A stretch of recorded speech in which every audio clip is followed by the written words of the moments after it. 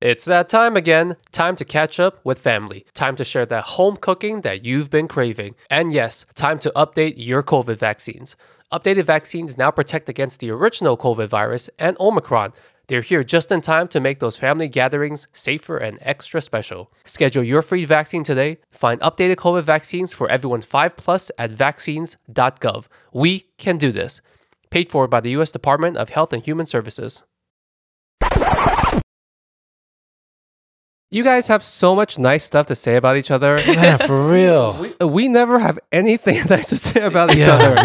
we just complain to each other all the time. It's like, Hey, oh, we gotta you know do what? this shit. Misery loves company. That works as well. Yeah.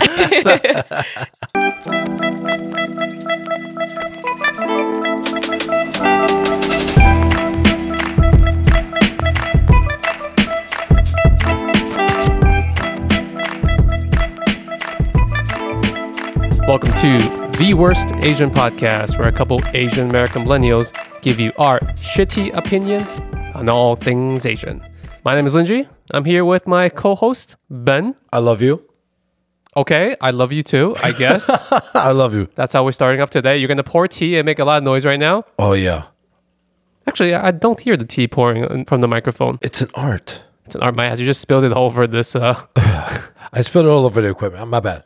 Anyways, let's try to get serious for a little bit. Oh, sorry. Yes. A lot of what we talk about here on the podcast is in relation to the Asian American diaspora.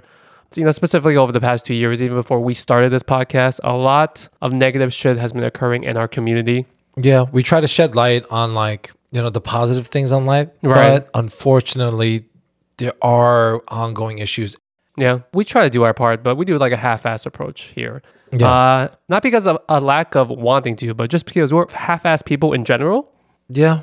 We have someone on the podcast today who is not a half-ass person, someone that's doing a lot of good for the community. She is the CEO and co-founder of Hate is a Virus, and all-around amazing person. Yes. Let's give it up for Tammy Cho. Woo! Thank you for joining us. How you doing today? Thanks so much for having me on this podcast. I'm doing well. How are you? We're doing good. So in the process of trying to get caffeinated, yes. Tammy, for those that are just listening, is wearing a very legit gamer set of headphones right now. Yes. You could find her Twitch channel afterwards. You can send the info, if you like, I guess for the listeners out there, you want to give them a quick intro on yourself and what do you do? Sure. Hi, everybody. I am Tammy Cho. I go by she, her, hers pronouns. I'm co-founder and CEO of Hate is a Virus. We're aiming to cultivate a vibrant community of API change makers, especially across industries as well as generations. And I'm based in Los Angeles, California. I have someone in the background and I want to make sure I introduce him now so you guys aren't stunned when you hear a mystery fourth voice. It's not just a random lurker on the internet or someone that's tapped into this stream. How did he hack into this meeting? You know what? It should be plot twist that I've always been in every single episode of your guys's, and I just decided this time I will speak up. After 1 year, the lurker that's always been in the background, I fucking knew it. I had a feeling. it's finally here. Let's give it up for Raymond Liu. Yo. Yay. What's up, Al? What's up, everyone? Good to be on the Worst Asian Pod. Finally. Finally. I know. In the flesh, man. Okay. Tammy, I guess you want to take us back to where things all started in 2020. What events led up to the creation of Hate is a Virus? Oh man, so much has happened since then. So Hate is a Virus first started back in March of 2020, and it really formed in response to the initial spike in hate we were seeing affecting our Asian American community. We were seeing small businesses experiencing up to an 80% drop in business. And this was even before government was mandating lockdowns, right?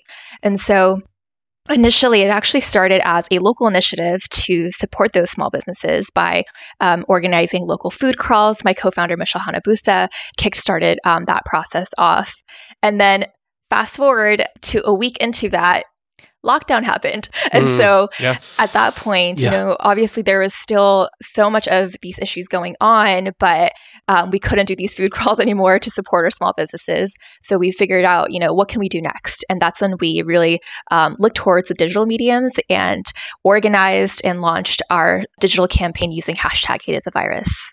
Did you have any prior like experience with doing something like this, like activism and stuff like that? Yeah, I did.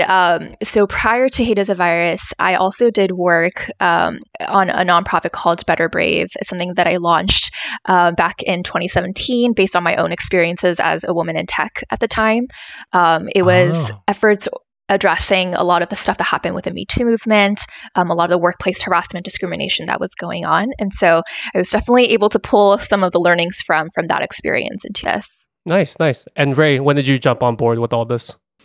I started with Hate is a Virus, I believe it was around April of 2021. April 2021. But prior to that, obviously, I think if you're on social media, on Instagram, you definitely heard of Hate is a Virus, especially as it was trending during the spike of anti-Asian hate crimes. And, it was great because not only was the messaging so important to kind of highlight these issues that was happening in our community, but personally for me, I just felt like the branding of it and the creativity of it was captivating. And that's oftentimes, one of the things that captures a lot of people's attention. So I had heard about it. And then I think a friend of mine who I volunteered with before in another organization called Project by Project. And I had been a part of that nonprofit organization since 2018. Oh, wow. And his name is Tristan, and he's the VP of development for our organization today. But then I also had another friend her name was Annie. And so she reached out to me and said, hey, our organization is growing. We're looking for some operational support because I specialize in operations at Project by Project. And so if you could come on board and, help out a little bit, especially with like the fundraising efforts, but just in general operations. And I said, sure, I'll think about it. Cause at the time I was still doing Real Asian Podcast, my own podcast, working full time and still kind of being a part of Project by Project. But I knew in my head, I was kind of closing out. I just wanted to finish out the year. But around April, I decided to join because I wanted to, they were doing a lot of amazing things and I wanted to be a part of it. So at one point I was juggling 2 nonprofits, a podcast and a day job in 2021. Big flex on your part. I had zero social life. I was literally in front of the screen the whole time. But since then, it's been great getting to know everyone in the organization, getting to know Michelle and Tammy and following their leadership and getting to just know them as people. I think oftentimes as you see these movements in organizations, you just kind of know them as organizations. Yeah. But once you get to know the people, you kind of have a little bit closer tie and personalization with them. And that's kind of where I'm at right now. I'm no longer part of Project by Project, by the way. I've after 2021, I was like, okay, I need to like slim down my life. Ease things up a little bit. Yeah. Too much on a plate altogether. Yeah, for That's sure. a big workload. I'm gonna put you on the spot, Ray. You have Tammy here right in front of you. How is Tammy as boss? Ooh. Let's see. I'm watching. No. What's it? Tammy, mute it right now. Ray's gonna suddenly cut off right now. He's gonna lose internet connection. No Wi-Fi. Like, hold on. It's like, hold on. Let me pull up the doc that Tammy sent me to say. 1 second. Hold on. No, joking aside, Tammy is what I really value most about Tammy's leadership is that she really does kind of engage with every one of our team members, like on a very personal level. She takes time to get to know them and is respectful of everyone's time, capacity, mental space. So she is a very caring and I think compassionate leader. And, for someone who's co-founded and a CEO of an organization like ours, there is a risk of kind of letting it kind of get to your head, but Tammy is not like that at all. And you could see that in the public space when she does interviews and she does talks, but she's very much the same, like behind closed doors when we do have our team meetings. And so she's always tried to make sure that, everyone is on board with things and getting everyone's input, not only the directors, but from top down. And so I think that's one of the things that I really value most of Tammy. And she's also very honest in terms of like things that she personally would like for us to work on as an organization and what she would like to work on as a leadership. So that shows humility and modesty, really. And I pick up on those things. I don't know. I think I've never told you that in your face, Tammy. We just created a moment. Thank you, Ray. I was gonna say that was beautiful. Tammy, did I get the script right? Did I? Yeah, you By the did. way, Thank you for reading it. You read it beautifully. My God, that was Oscar worthy. We Good gave Ray job, that Raymond. question way beforehand, so he had an entire week to script this up for you. My God. Thank you. I'll take my $20 now. It's good to hear because sometimes you see these big foundations and you see these big public figures that are the head of the foundations, and I'm always skeptical as to what they are actually like behind the scenes. Clearly, in front of the camera, in front of the mic, they have to act a certain way. So it's good to hear that Tammy is the same way on air and not on air as well. Pivoting a little bit, how big of a factor do you think the fact that the world that we live in now, the digital world, social media as a whole, with you, Tammy, especially, your husband is involved with the whole internet as well, right? How big of a factor was all of the social media in terms of helping you guys grow? Yeah, it played a huge role. But could I jump in and add something real quick to the last question? Because I also do, Okay, I do genuinely also want to acknowledge that so much of what we built for the organization is a testament to the team, including Ray here, among others. I think when you think about, we all got together, and this relates to the next question too, when the bulk of the work that we did started once lockdown happened, which meant that, we really didn't have a chance to see each other in person. We all connected through like social media. I DM'd Michelle through Instagram, right? And it really was a connection that was formed online. And the fact that as a community who has never met in person, we were willing for the cause to stay on Zoom calls for like countless hours. That's true. Ray put together these incredible Harvard Business Review style graphics to help us organize as an organization. The fact that everyone was really able to squares step and lines. up. That's the secret. Yeah, beautiful He's squares and blushing lines. right now. I know. Yeah, but we really wouldn't be where we are without the team. So I just wanted to name that. You guys have so much nice stuff to say about each other. Man, for real. We never have anything nice to say about each Yeah, other. we just complain to each other all the time. It's like, Hey, we gotta you know do what? this shit. Misery loves company. That works as well. Yeah. Sorry, Tammy, you Yeah. were saying? Yeah. Oh no, that was it on that piece. And then in terms of the role of digital and social media on our organization, yes, such an important role.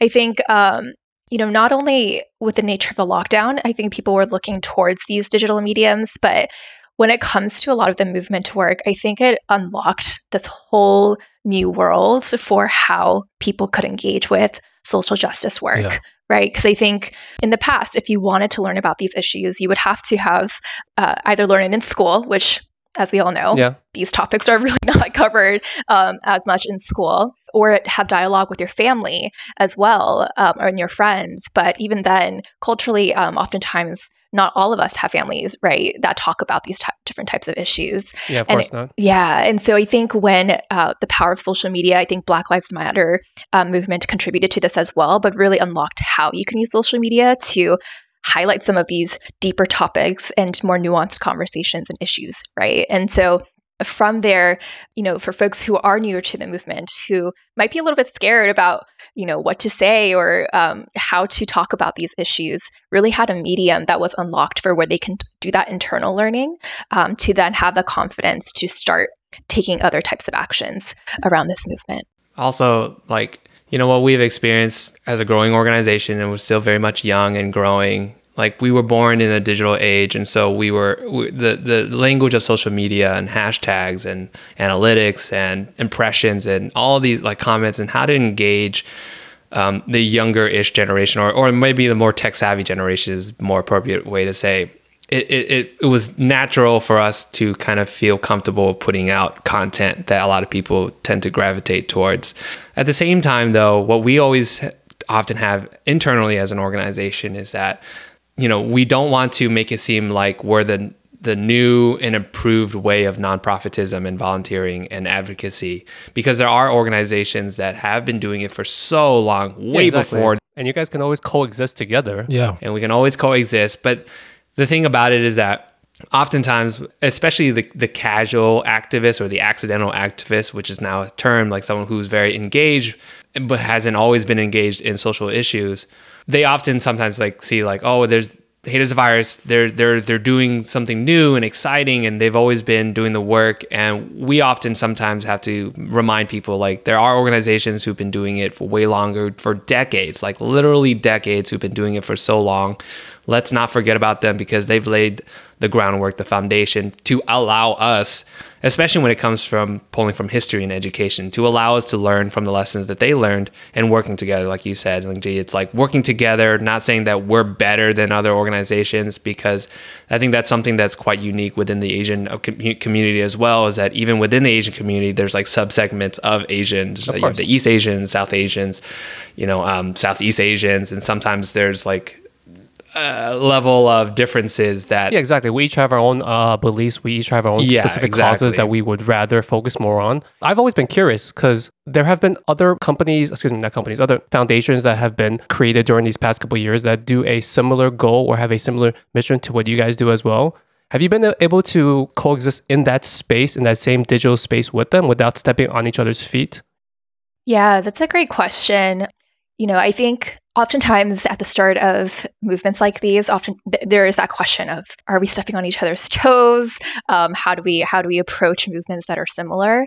And I think something we come to realize is that in a way that's operating from the scarcity mindset, right? Of, there's limited resources. We're all kind of fighting each other to get access to those resources.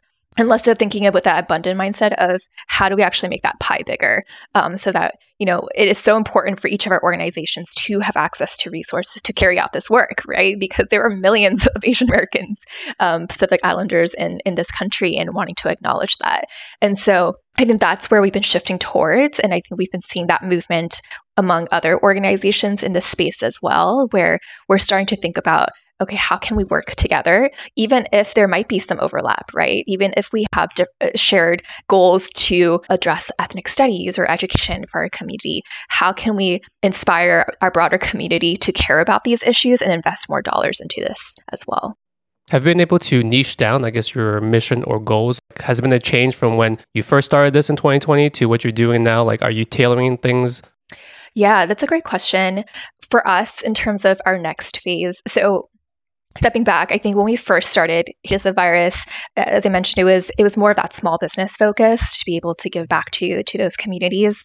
And then as the community needs seemed to shift and we were having broader and broader conversations about racism and hate that affects our communities and other communities of color, we have broadened our scope as an organization, and also created an organization, a nonprofit, around this work. And so the key areas that we're really focused on is thinking about how can we cultivate an AAPI community who is able to engage with this type of work in a joyous and sustainable way, right? And part of our effort in doing that is making this work a lot more personal. So really helping our community understand, okay, what is the historical context for these issues?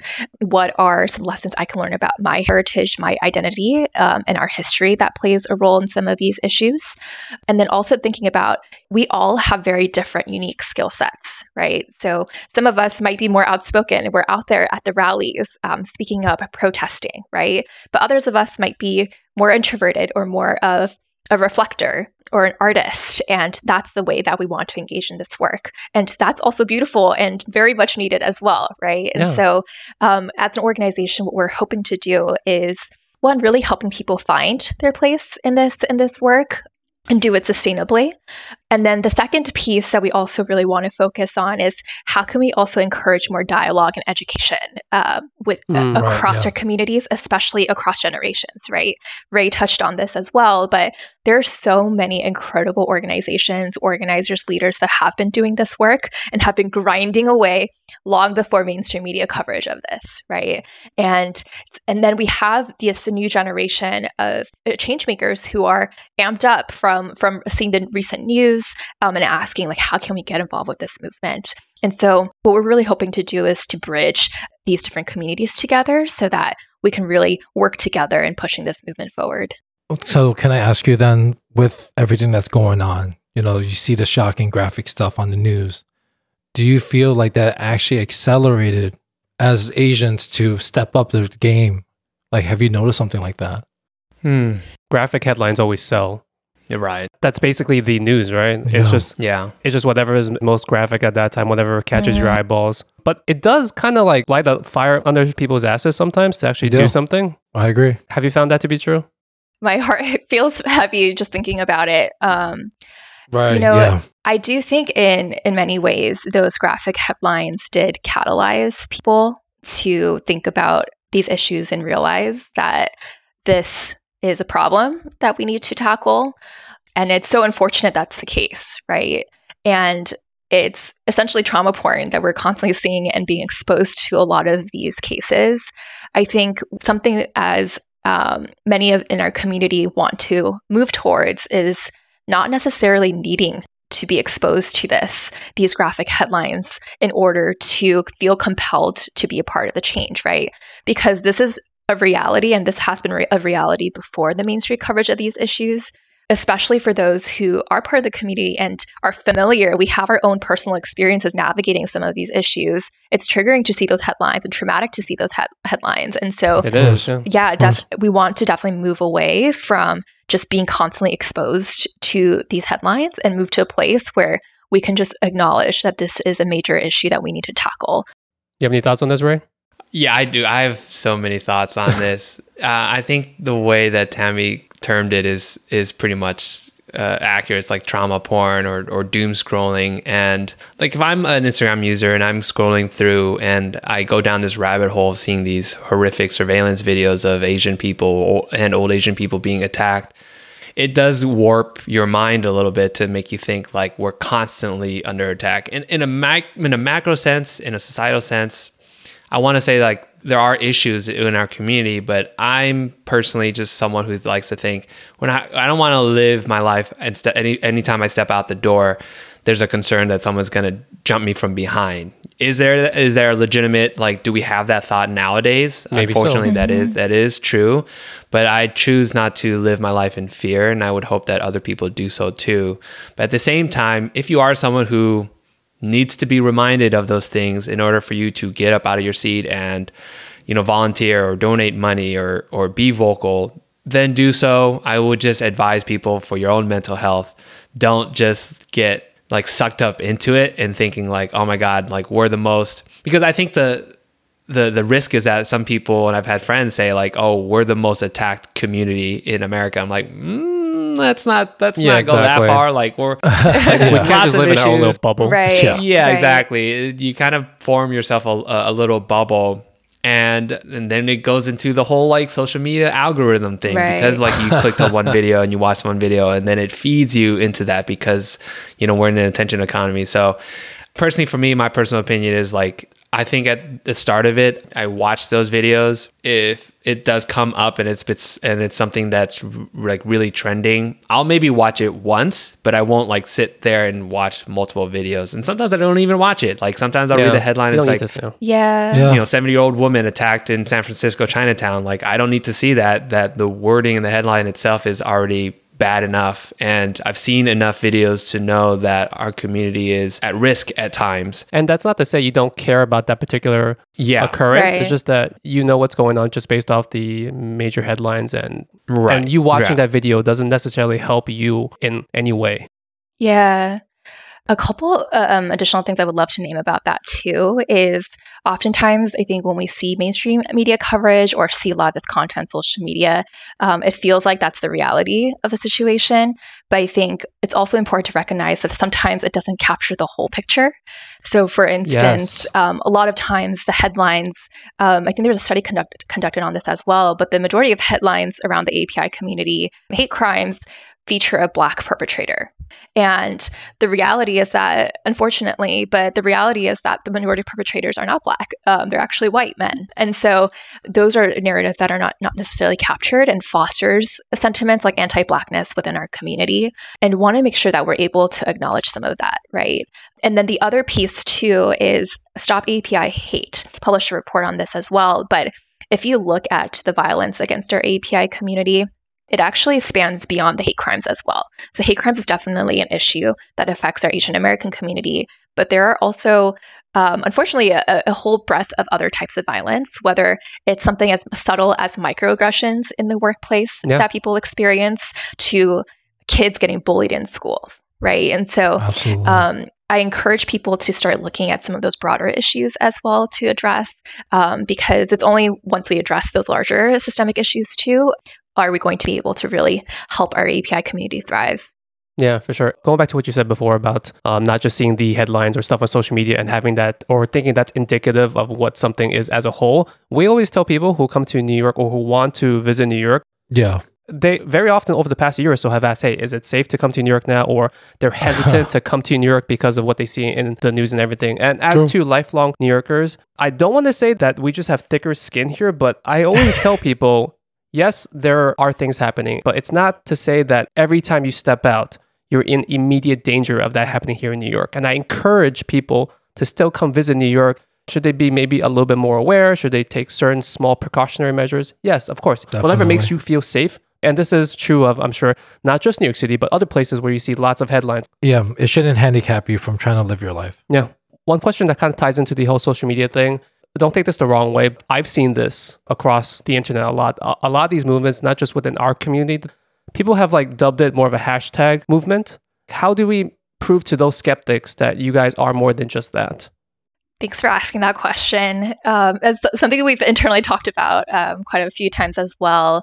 And yeah, I think the hashtag movement component is just the first step, right, in this work. It was the role of that hashtag campaign was really to raise awareness of these issues and try to reach the mainstream media coverage of that. And I think there's still more work to be done on that front, but I think in some ways we hit that goal with our initial campaign. And so the question that we wanted to move towards is, okay, how do we address the questions that people are asking us about why is this happening and what can we do about it? And so in that effort, I think as an organization, we've been seeing this not only with our organization, but other organizations that started around the same time too, but really shifting towards that piece of how can we actually foster more dialogue and education around this. And so there's deeper forms of engagement that we have been building out as an organization, whether it's we've been hosting conversations at different corporations, for instance, to talk about microaggressions in the workplace, specific to how it affects API folks and especially API women as well. We have our Changemaker Summit that happens every October for API youth. We do that in partnership with Stop API Hate and Act to Change. And we bring in speakers like Helen Zia, the OG activist, Ashlyn So. She was like an 11-year-old fashion designer at the time, I believe. I may have her age wrong there, but super young and super talented. And just being able to bring these different voices to the table and have conversations about this, right? Addressing some of those questions for people who might feel discouraged. Like, okay, so now that mainstream media is not covering this, is there progress actually happening? And the answer is yes, right? And so how can we make that a bit more visible to the broader community is, I think, something that we're trying to focus on next. Speaking of like real tangible things, you guys have been able to raise over $1 million so far. That is real tangible hard currencies. That's a lot of Benjamins. That's a lot more. What have you guys been able to accomplish with that money, or what are you planning to do with that money going forward? Yeah. Before I start, Ray, did you want to add something? No, I was going to answer the currency. And that's one of the things that I feel like oftentimes like that doesn't get brought up a lot, and the hashtag is very like engaging, right? And people can share it on their social medias. But what a lot of people don't know is that we do a lot of grantee work, and we have a lot of grantees. So that money that we raise contributes to other organizations, and that's again kind of ties back to building that bridge with organizations who've been doing it for a very long time. And then also what we always try to keep in mind, and it's like, yes, we have the ability, and I view it as a strength of being able to reach out to the masses and get people to donate to our organization. We also understand that currency, that money, those funds should be distributed, and we do distribute it to organizations who specialize in, South Asian work, in Southeast Asian work, in Hmong communities, in communities that we can't say like we know or we're the expert in the work that they do, because we're not. Like, that's truth be told. Not all of us are Southeast Asian. We're not a Southeast Asian organization. We're a mix of different Asians, but we reach out to those organizations to connect with them. And we have an amazing internal team, a fund manager, and we have advisory council to kind of have those internal discussions to say, say, let's review and think about the work that these amazing people are doing and provide them the means to continue the work that they're doing. And I think for us, like that's what we specialize in, and what we are proud of is that we're able to raise these funds. And, I wasn't around in the first, I think, Raise a Million, but seeing... If you were there, they could have gone to 2 million, right? Yes. Exactly. Yeah. Possibly. That's the next goal. That's a really great highlight of what you accomplished. Was there ever like some like really dark times or like lowlights when you're like doing any of this, by the way? I mean, from my perspective, like not necessarily like lowlights, but I think it's the daily grind of just making sure we're constantly doing what our mission and our values are keeping in check. It's not necessarily lowlights too. I think it's just like the grind of being in a nonprofit organization, which a lot of people don't tend to understand when they want to volunteer. And I'm just 100% honest with friends or acquaintances or colleagues that want to volunteer more. I tell them both sides of it. You obviously get the good sides of being able to do meaningful work and impactful work. At the other side of it, it's work. It's a grind. Like if you want to be able to, if you want to be able to have an impact and make good effort, you want to put in the hours for it. And a lot of people in our organization have put in the hours for it, hours. And you won't have successes all the time. Sometimes some programs don't work. Sometimes we don't raise as much money as we'd like to. And that's just the reality. And I do think a lot of organizations kind of go through that. Yeah. And I think just to add to that too, I think it is definitely a grind. And I think that's something that we've taken to heart over this past year, especially because I think when we first started, it was a response to the community. And then over the last 2 years, it's really been, constant events in our community that were really unfortunate, tragic events. And the community was asking for support, right? And as an organization built to serve the community, we were trying to respond as quickly as possible. And in a lot of ways, I don't think we were taking care of ourselves in that process either. And so... Got you. There was a lot of burnout across our team. Changemakers last year, there was a lot of work and heart and soul put into that, but people were super exhausted after that. And I think something that we try to prioritize going into this year is really thinking about, how do we think about the sustainability of the organization, but also our team members and taking care of their health, right? We still have stretches where we're grinding hard, but if people do need to take some time off or take a break from some of this work, we really do want to encourage that, right? Because this is work that's going to take like decades to come to address. It's definitely a marathon and not a sprint. And so how do we pace ourselves and continue to find joy and sustainability in this work?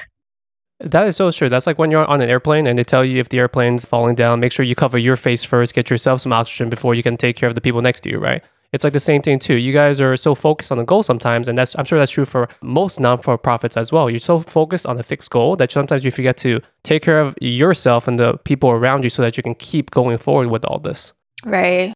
2 years now, and I know I kind of touched base on this before. Has anything changed in terms of your perspectives on how the world is? I would say for my end, I'm feeling very hopeful still, even with everything that has been going on. Sometimes I feel like, especially in this work, it's hard to see change right away. It's not always immediate, right? And sometimes that can feel really discouraging, especially given how rough some of these incidents are. But one story that comes to mind actually is Ray alluded to our Raise a Million campaign. But when we first started, we actually launched a campaign called Raise a Million, which is literally our effort to raise $1 million to give back to our API community. It was the precursor to Community Action Fund. And when we first launched that fundraiser, I think over the course of a year, we raised a total of $30,000 towards our Raise a Million goal. And what we were hearing from a lot of the different corporations we were talking to for funding were things like, we actually already set our budget for Lunar New Year and API Heritage Month. Please come back to us during a different quarter, right? And little things like that. Or even the questions that I was being asked in interviews sometimes were, is this really happening to the Asian American community? Has this always been happening, or is this just happening? And so... Wow.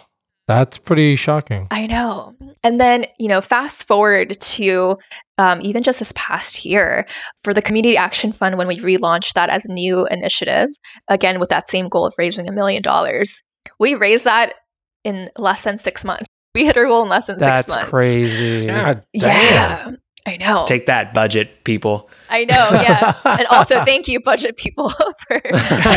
Also Real. Yeah. Can you attribute that quick 6 months to like anything in particular that you did differently, or Yeah. or was it just a timing thing, you think?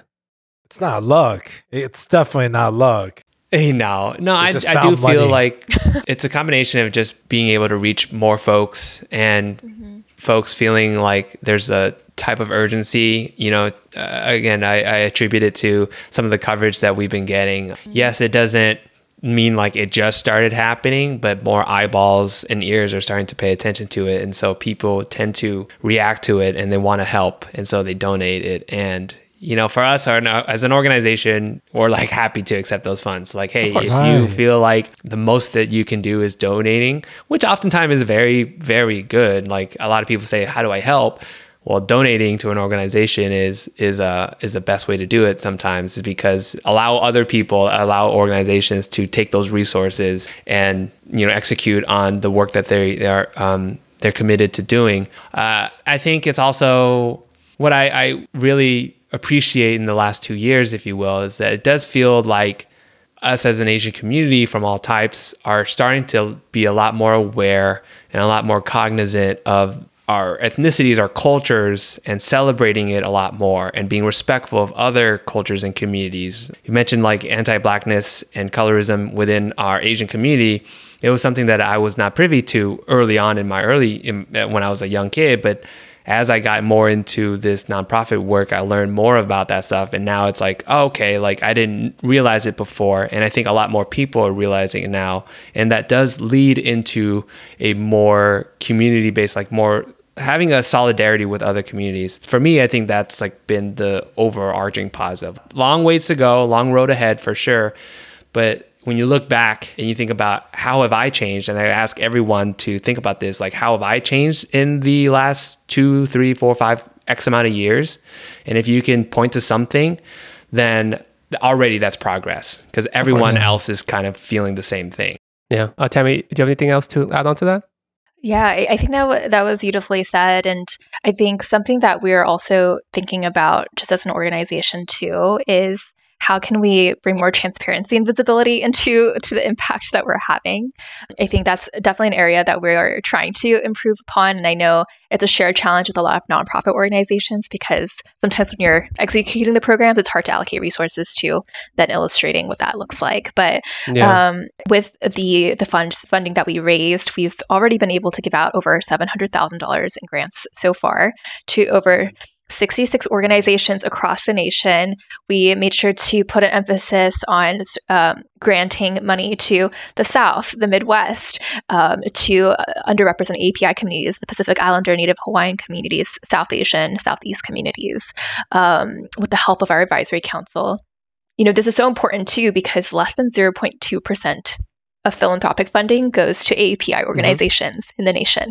0.2, you said? That's worse. That's worse than skim milk. That's worse than skim milk, yes. Yeah. It's lower than skim milk percentage. Yeah. That's not good. Man, we're the skim milk of organization. Jeez. Yeah. Yeah. That is kind of crazy, though. Yeah. On one side, I'm very surprised. On the other, I'm not surprised. Dude, right? that's almost zero. I know. Jeez. Especially Christ. given the population, how many Asian American Pacific Islander are in this country. And so, yeah, definitely want to push that for that more. And then also adding to what Ray said, the dollars are super, super important. But we also want to find ways for our community to get even more involved with these organizations, right? Whether it's volunteering with these organizations or even amplifying the work that they do, or maybe for content creators, they can create content about some of these organizations who don't necessarily have access to socials. Good ideas. And so, Great ideas. yeah, there's so many different ways people can get involved and want to nurture that. Great segue right there. Speaking of creating content, Yeah. you guys have finally branched out to what every millennial has. Everyone of our age seems to have a podcast. Yeah. And it's actually 75% of the people in this conversation right now have a podcast. That is true. Unless you have a secret podcast, Tammy, that we don't know about. Make it that goes up 100. to Didn't you have one? I actually do, or did. Dude, 100%. God. 100. Yeah. Call spade a spade. Oh my There you gosh. go. it's a trend. Yeah. Podcasting is a great way of amplifying the voices of others. Yes. You have your own podcast that branched off. Ray, you want to give us some information on that? Yeah, so we've been kind of noodling on this idea for a while, and Catherine is the creator of the podcast. You know, she wanted to expand Real Talk Tuesday, which is the IG Live talk that we have on our Instagram. And, you know, the genesis of the idea is her wanting to have more of a deeper, lengthier conversation with folks and guests, because on IG Live, you're limited to really only 20 to 30 minutes or so. And I also think the difference between the live stream and the podcast is that, you know, the live stream, you kind of have this sense of like there's eyeballs watching you. So, you know, you feel like you do have to have some kind of a facade, not to say that everyone that comes onto the episode is fake or anything like that, but you come in with an understanding that there's going to be some people live watching you. With a podcast, it's more of like a more candid conversation, even though it is being recorded. So you do have to kind of get over that mental hurdle. But with a podcast, you kind of feel a little bit more, you can be a little bit more candid. And so the podcast is really an opportunity for us to have, pun intended, unfiltered conversations. Therefore, the name is called Real Talk Unfiltered. And it's just an opportunity for us to dive deeper into the topics that the guests want to talk about. One of the things that we try to really emphasize is that we don't cut we don't cut any like awkward or uncomfortable segments that we feel like, oh, maybe this might not be taken well or received well by some listeners. I think we keep that all in. Obviously, it's edited. It's not like we take the raw audio and just upload it. It's edited in a way to where it's listenable and enjoyable, but the conversations are really kept in there, and it can kind of go, and we let the guests talk about whatever it is they want to talk about. They could, you know, we've had guests who've gotten really emotional on the podcast and on the episode because we kind of go down this emotional journey of talking about, you know, APIs and formerly incarcerated APIs or social justice issues as artists. And, you know, all of that is attributed to Catherine's vision of making sure the guest is the highlight and the main draw for the podcast. For myself, I just, you know, you guys know that I just enjoyed producing podcasts. You have your own podcast, and you can plug your podcast. Yep. Real Asian Podcast. Ray gets very deep on movies, things in cinema, to a level that Ben and I cannot at all whatsoever. Great fucking name, by the way. I gotta say, Thank you. I know, I love it. Yeah, I enjoy your guys' podcast as well. Thank you. If I want to just have a good time, your guys' podcast is definitely one of the options. Like those loud-ass people at the back of the bar that just keep screaming at each other, but you can't stop listening to them. Yeah, that's us. Exactly. We apologize. But everyone check it out. I'll have links to absolutely everything down in the box below. Before we get to my favorite segment of the podcast, do you guys have anything else you want to talk about today in regards to the actual foundation itself? Yeah, I think if people want to get involved with Hate is a Virus, the organization, go to hateisAvirus.org. We have donation links there as well. We're always fundraising, not necessarily by campaigns, but check out, you know, all the stuff that we're doing. We do have, I don't know if we can cut. Tammy, can I talk about the impact report? Is that coming out? Yeah. Yes, please. Yeah. We do have an impact report coming out. So any listeners out there kind of wondering what we do, go to our website, and then how we do it and what type of work and the impact that we've done. We're coming out with the impact report soon to show all the programs and all the money that we've donated. Oh, that's the transparency that Tammy was talking about before, right? Yeah. Great. Tammy, anything? I think that's it on Don't feel end. pressured. Yeah. Go play Valorant. Is that what you wanted to say? Go play She's Valorant like, right Let's move on to my favorite segment of the whole podcast. At the end of every podcast, no matter who the hell is on, we do a segment called Ranting and Raving. It's just a lighthearted way for us to end every episode by venting and bitching about something in our lives. Oh man, I couldn't wait for this. Ben and I will start this off just so you guys can have a moment to find something frustrating in your lives to also bitch about. Yeah. I'm going to take this away. Go. Free Wi-Fi. I go to a lot of places where there is free Wi-Fi. I want to make this point very clear. I'm glad that a place is giving me free Wi-Fi, whether it's a hotel, a theme park, a cafe, yada, yada. I'm very, very thankful for that. Okay. What I am not thankful for is the type of Wi-Fi, the free Wi-Fi, where they make you literally sign up for an account.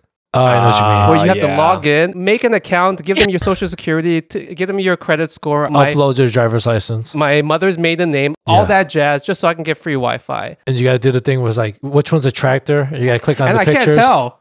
Oh yeah, the security check. You know what I'm saying? Yeah, it's Like- like, am I a robot? I hope not. And then when you get it wrong, you're like, oh shit, am I a robot? Yeah, Oh it's my like, God, fuck. this whole time. Most of the places, just, you click something, you read terms of whatever, you agree to something, bam, boom, you're done. 2 clicks, you're good, right? Free Wi-Fi. Yeah, and then Russia has your phone. That's all. Yeah, it's easy. Yeah, Putin's on it right now as we speak. Where did this happen? I think I was at Disney World, being stuck in Disney World, being stuck. I use the word Stuck. stuck, being Yeah, I was gonna stuck in say, Disney World. you're I needed to stuck. distract my brain at Not times. prison, Disney World. So I but needed to go yes. on like social media or check the news or something. And I remember I had to use a burner email account. How Just yeah. about you, Huh? Ben? What do you got this week? Daylight savings time is approaching. I'm not a big fan, you know? Okay. Yeah, it's just, when it gets dark at like 5, it's just depressing. So you don't like it when it's 4 o'clock and turning dark? No, it's depressing, dude. It's like, oh, great. Like, I'm a summer guy. That's why. I like it when it's You like sunny the out. sun, I feel You like that. the sunny days, the Same. brightness. I like the 8 o'clock sunset, Yes. Didn't our Senate pass something to get rid of daylight savings, but Did- it died in the House? They're Oh, trying yeah. to. And then they're like, no, Benjamin Franklin wouldn't want that. I was like, all right, great. Sure. I have no idea what that has to do with anything. I think he's the one that created it. That's Did he? why. I think Benjamin Franklin created that shit. God damn you, Benjamin Franklin. Please fact Also- check, Ben. yeah, I have also, no idea please, if that's I true. have no idea. I'm just making that shit up. But I'm pretty sure I believe it's that man. You're gonna get you're gonna get Ben Franklin fans come out I to get know. you. And, yeah. I'm gonna get him canceled. Yeah. Stay tuned for season 2 when we have Benjamin Franklin on the podcast to Yeah. defend Yeah, his that'd- claim for daylight savings. Yeah. He's gonna hear Oh it. man. Do any of you have anything to vent about? Sure. I'll kick it off from our side. I have a gaming related one. Of Oh, course, yeah, of course. Of course, yeah. Oh, no I surprise. know. Okay, well, I guess it's not the lightest of things to rant about, but I've been really annoyed by how toxic games can be. Oh yeah. It's like Yeah. anytime as a woman, if you use, so some of these games, you got to use voice chat. And if you want to rank up in the game, ideally you would use voice chat so your team can work well together. But Right. Mhm. Yeah. a lot of times it's like, as soon as they hear a woman's voice, they're like, oh, is it a woman on the team? And then they It's a bunch of just, pervs, isn't it?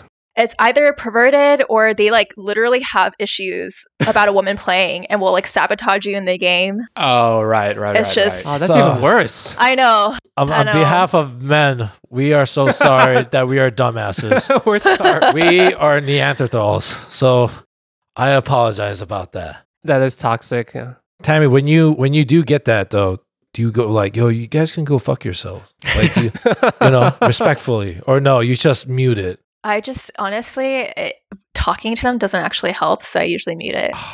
And then damn. I know I it's want super Tammy to say it. unfortunate. I Yeah. want you to. that takes a lot of willpower just to mute it and like not clap back. I know. I totally want to all the time. Sometimes I'll like drop in a comment here and there, but yeah. Oh man. Yeah. You should just like after you kill them, be like, yeah, what's up, son? Yeah, That's yeah. right. That's it. It's just I know. that's it. It's like you're a Yeah. loser. Yes. How about you, Ray? Let's see. This happened to me recently, or over the weekend. I truly do not understand and hate double parkers, and so especially when it's so egregious. Like sometimes you have like the big pickup truck Yo. that's like super diagonal and crossing over the line. It's like, okay, bro, like I get it. You have a big truck and showing your masculinity or how big your whatever is. Yeah, or But I just don't small. understand it when there's like an empty parking lot when people still do that. Like Yes. I don't get it. Like it takes maybe like you don't have to be perfect and straight, but when it's so yeah. bad and it's an empty parking lot, like you had to do that purposefully. You had to intentionally be like, I want I am to a double douchebag. park.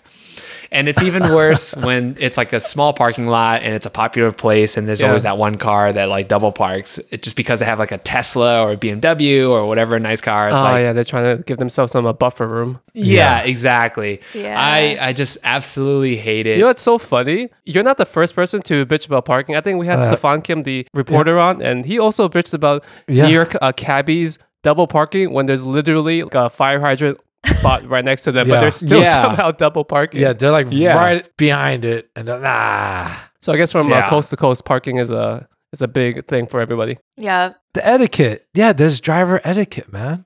Yeah. Okay. I hate parking out there in California, by the way. I have bitched about this a lot. But Yo, it's so bad there. you just came back from California recently. Yo. I don't know how you guys deal with that crap. Which part of Yeah. California? Hollywood? Oh, yeah. Ish? Yeah. Oh, Okay. she's like, oh, duh, Ben, you fucked up there. That's your fault. Every time I'm in California, I get like a migraine. Yeah, you guys have to drive everywhere. Yeah. You have to drive everywhere. But Orange It's a- County it's- is a lot easier to drive in and a lot more parking space. So next time. Okay. All right, next Check out time. Orange County. Mass the transit. OC. You guys need to step up your mass transit game. I know.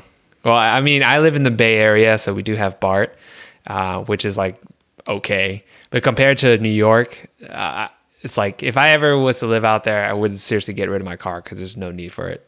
Yeah. There's no need for a car You- here. you You know can what? get anywhere. If I move to Cali, I'm just going to row a boat. I think that would be faster at this point. I'm just Yeah. going to get a kayak and be like, where are you going? It's like, I don't even know. The OC, apparently. Life God. hack, guys.